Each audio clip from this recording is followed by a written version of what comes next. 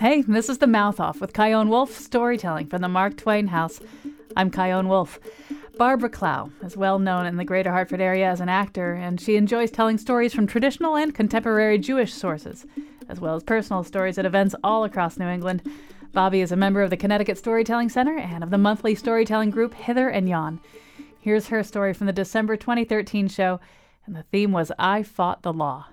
They say that there are two certainties in this life, death and taxes. And I would pose that if that is true, there is really a third certainty also, and that is change. It's always with us. It's always happening to us. It's all around us. And I find, as I am approaching the latter years of middle age, watch it, folks, watch it, that I do not always respond to change the way that I probably should. I mean, I know the laws, I know the rules, I know the drill. When I'm faced with something that's a little different, a little troubling, a little unusual, I should take a deep breath. And I say to myself, Bobby, keep your mouth shut. Don't say anything. But there are certain things about contemporary culture that really still throw me. Like body piercing. I don't get it. Now, the truth is that I myself have dabbled in the dark art.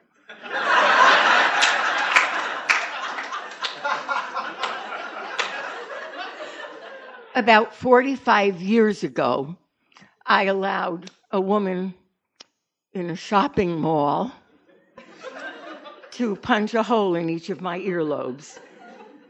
But more than one hole, and in any other body part, seen or unseen, was absolutely not part of my family's ethos.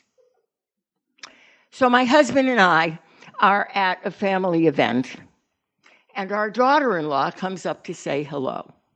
Now, I am talking very attractive, highly articulate, extremely intelligent, mother of three, PhD daughter-in-law.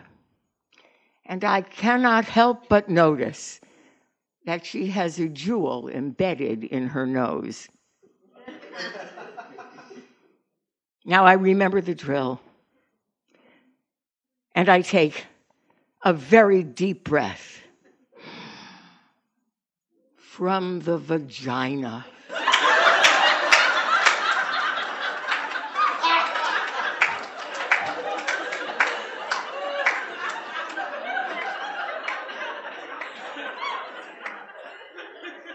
And I say to myself, keep quiet, don't say a word. But then I think to myself, anybody with a jewel sticking out of her nose wants it to be noticed. And so I say to her, in a very friendly way, wow, I see that something else has been added, something new has been added. Yes, she says, well, I just had this urge, this need to pierce something. What do you think? Well, the only thing that I could think of was a Jewish haiku that I had recently read.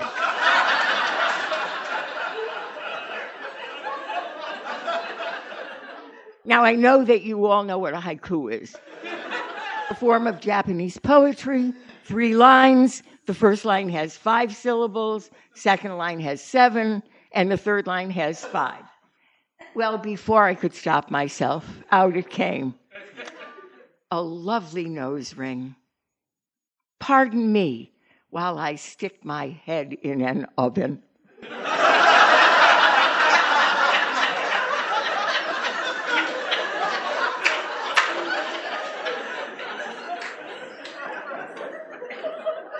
Another aspect of contemporary culture which really troubles me are tattoos. First of all, I have a very hard time understanding how anybody can let some guy come at them with a needle and inflict pain on any body part, and in color yet. But also, don't these young women with the delicate little dragonflies tattooed on their hips understand that in 30 or 35 years, those little dragonflies are going to turn into Puff the Magic Dragon spread all over their backs?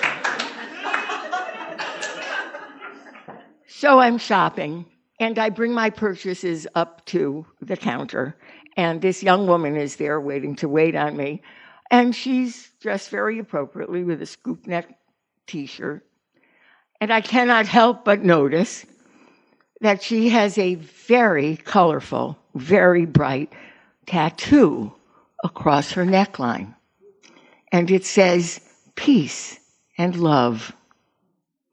Well,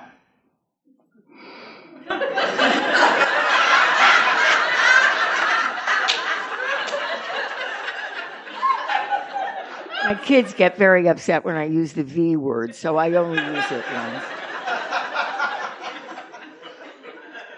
And I say to her in a very friendly way, nice tattoo. And she says, thank you. And I say, lovely sentiment. And she says, thank you. And I said, you do realize that somewhere down the track, that sentiment is going to have dropped significantly. And it's going to look like you named your puppies.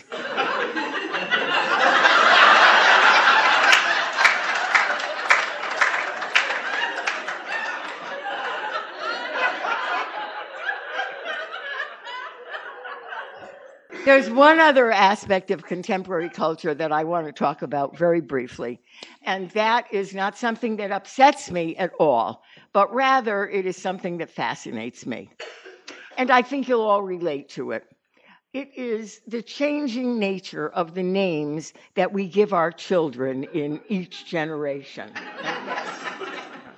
My generation's grandparents and great-grandparents were named Avraham, Yitzchak, Chaim, Shmuel, Bracha, Peril, Sima, okay? When they came to this country, they became Abe, Irving, Jaime, Sam.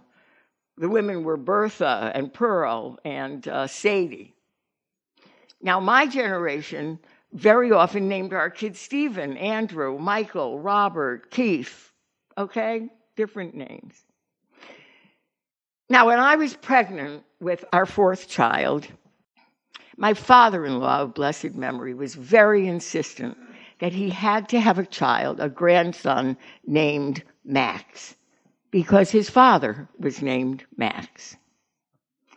Well, Max at that time was considered terribly old-fashioned. No, but now every fourth kid is named Max.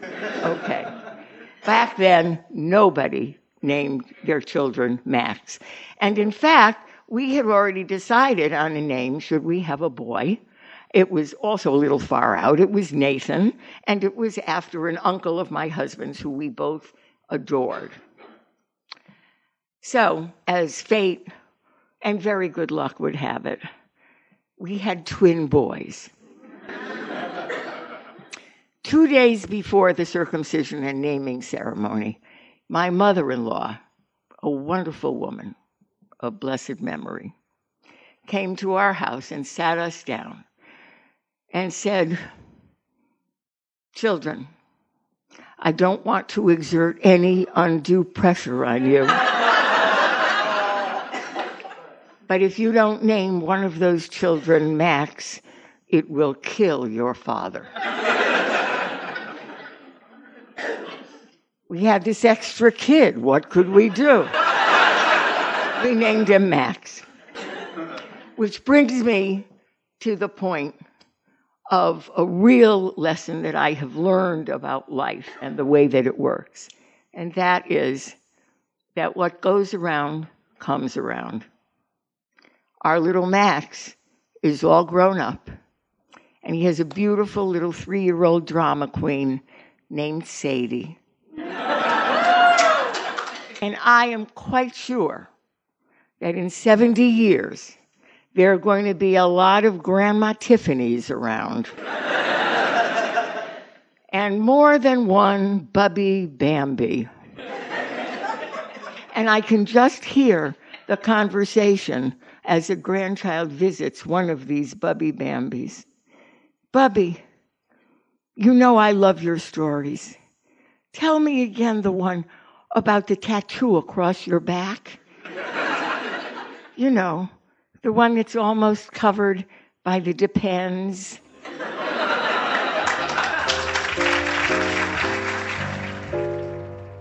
Thank you to the one and only Bobby Klau. Next up, meet Matthew Glasser.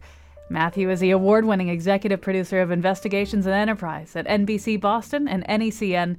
He volunteers with a nonprofit Outside the Lens, teaching young people to use the power of storytelling to improve their lives.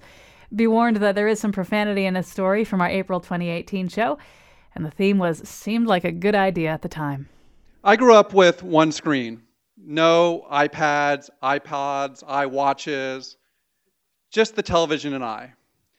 I also grew up as an only child, and my parents divorced when I was young, so as you can imagine, I watched a lot of TV. But it was good because I learned the facts of life. Being from a broken home, I had family ties, and of course, I could learn love from the Love Boat. And I thought those grand romantic gestures would serve me well. And the girls in my school would swoon, and someday women would be attracted by all of these grand things that I learned on this ship of love. So imagine my surprise when I cut my mother's prize roses, took them to my school crush, and gave them to her in front of all our classmates. She did not fall in love with me. In fact, she turned red, ran out of the class, and would not talk to me for the rest of our schooling. She wouldn't even respond to my friend request on Facebook. But there was one show that really appealed to me, and that was Flipper. Now, despite the gray in my beard and the receding hairline, I was not old enough to actually watch the original Flipper episodes, but I did see the reruns and most of the episodes. Now, for those who don't know Flipper, Flipper was a dolphin, but he was a damn cool dolphin.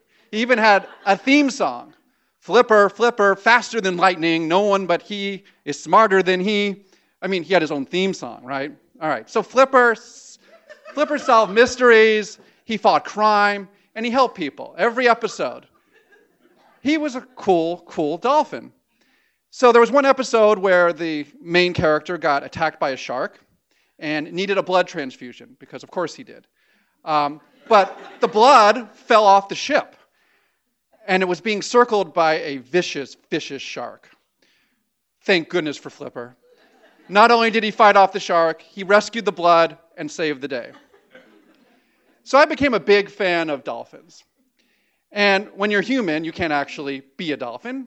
But being a Pisces and a lover of water, I decided that I was going to devote my childhood to being a swimmer. And being from suburban Los Angeles, I was fortunate enough to have a pool in our backyard and the kind of weather where you could swim basically year-round. But I had a little problem. You see, one of Flipper's primary nemesis, pretty much every episode, was the shark. I saw Jaws probably a few years before I should have. So I was convinced that there was a shark in the deep end. And as much as I wanted to swim laps and become this great swimmer, I was afraid to swim in the deep end out of fear of the pool shark. Now, you may not have heard of the pool shark, but as a child, the pool shark is an incredible nemesis. You know, I had bad dreams about the pool shark. So my father, the psychiatrist, decided to pull out one of his psychological tricks and do what most parents do when they want their kids to do something. He bribed me. 5 cents a lap. So my desire for pocket change overrode my fear of the pool shark. And I swam every day. I got to be pretty good. Not great, but good. So when high school came around and I found out that my high school had an outdoor pool, I decided that it was time to join the water polo team and the swim team, until I found out that I had an even bigger problem than the pool shark. The Speedo. Now, I don't want to offend anybody in the audience, but it's not a good look. And it's not a good look for a teenage boy who's just coming into their own. So I decided the best way to deal with the Speedo issue was to wear 3 of them. Because if one is embarrassing, maybe 3 would feel more like a bathing suit. And so every day for 4 years of high school, I wore my 3 Speedos as I practiced swimming. And I got better, and I became a good swimmer. Not great, but good. Years passed, and I had the opportunity to move to San Diego. I got married, and the only place that has better weather than Los Angeles is San Diego. So you can go to the beach in January, and it's not weird. But it's still January. So we get to the beach, and what do I see? A pod of dolphins. What I thought was right off the shoreline. Now, at the time, I was doing video production, so I had a lot of video tools, and I happened to have a really cool little GoPro in my car. For those who don't know what those are, little tiny waterproof cameras. And so the first thought that came to me was, I'm going to go out and I'm going to videotape these dolphins, because it's Flipper. It seemed like a great idea at the time. So my wife rolls her eyes and goes to set up shop on the beach, and I run out into the ocean. I don't stretch, I don't prepare, I don't remember that it's been 15 years since I was on the high school swim team. I'm going to swim out and see those dolphins, and I'm going to get some great footage. So I hit the water, and I start to go, and I'm good for a minute or two, and then I realize it is really cold because it's January. I start to struggle. I start to find that I was having a tough time breathing. It felt like somebody was sitting on my chest, but I'm like, you know what? I'm a good swimmer. I'll be okay. I kept going. It got harder. It got harder. It got harder. I realized I can't go any further. I can't breathe, and if you can't breathe, you can't swim. Not to mention the fact that I was starting to get hypothermia. So I stop, and I'm like, I'm going to go back to the shore. This wasn't a good idea. Problem is, I've gone way too far. I have hypothermia. I can't breathe. I'm too far from the shore. I'm not far enough to get to the dolphins. I'm kind of screwed. But I didn't worry. I should have. But they were dolphins. They were Flipper. And I had seen enough episodes to know that I was okay. They were going to come and rescue me. So all I had to do was get their attention. So I didn't have a lot of strength, and I was trying to tread water in freezing cold water. So I had one hand going like this, and the other hand waving at the dolphins. They didn't come. I'm like, all right, they must not have seen me. I don't know. In all those episodes of Flipper, nobody ever talked about the eyesight of dolphins. Maybe they just didn't see me yet. So I keep waving. No dolphins. Then it occurs to me that, I really am in trouble. They're not coming, and I can't make it back to shore. I have this GoPro camera. I decide I better say goodbye to my wife. So I leave a little message. I say, I'm sorry, I love you. Please don't mention this at the funeral. This was really stupid. And then I just sort of resigned myself to the fact that this was it. Maybe it was because I had hypothermia. Maybe it's because I was frozen. But I just realized it was it. And I started to go under. And you fight for a while. You bob your head up a little bit. You go under. You bob your head up a little. You go under. But then I finally had it. I had no energy left. I was done. And I go under the water. And all of a sudden, someone grabs me and pulls me out. It's not a dolphin. It was Thor. It was a surfer with long blonde hair, big blue eyes. I was being rescued by Thor. He put me onto his surfboard, and he pushes me back to the shore, grabs me, puts me onto the sand. I catch my breath. I look up at him, thinking he's going to say something profound, and he says, "Dude," and swims back out.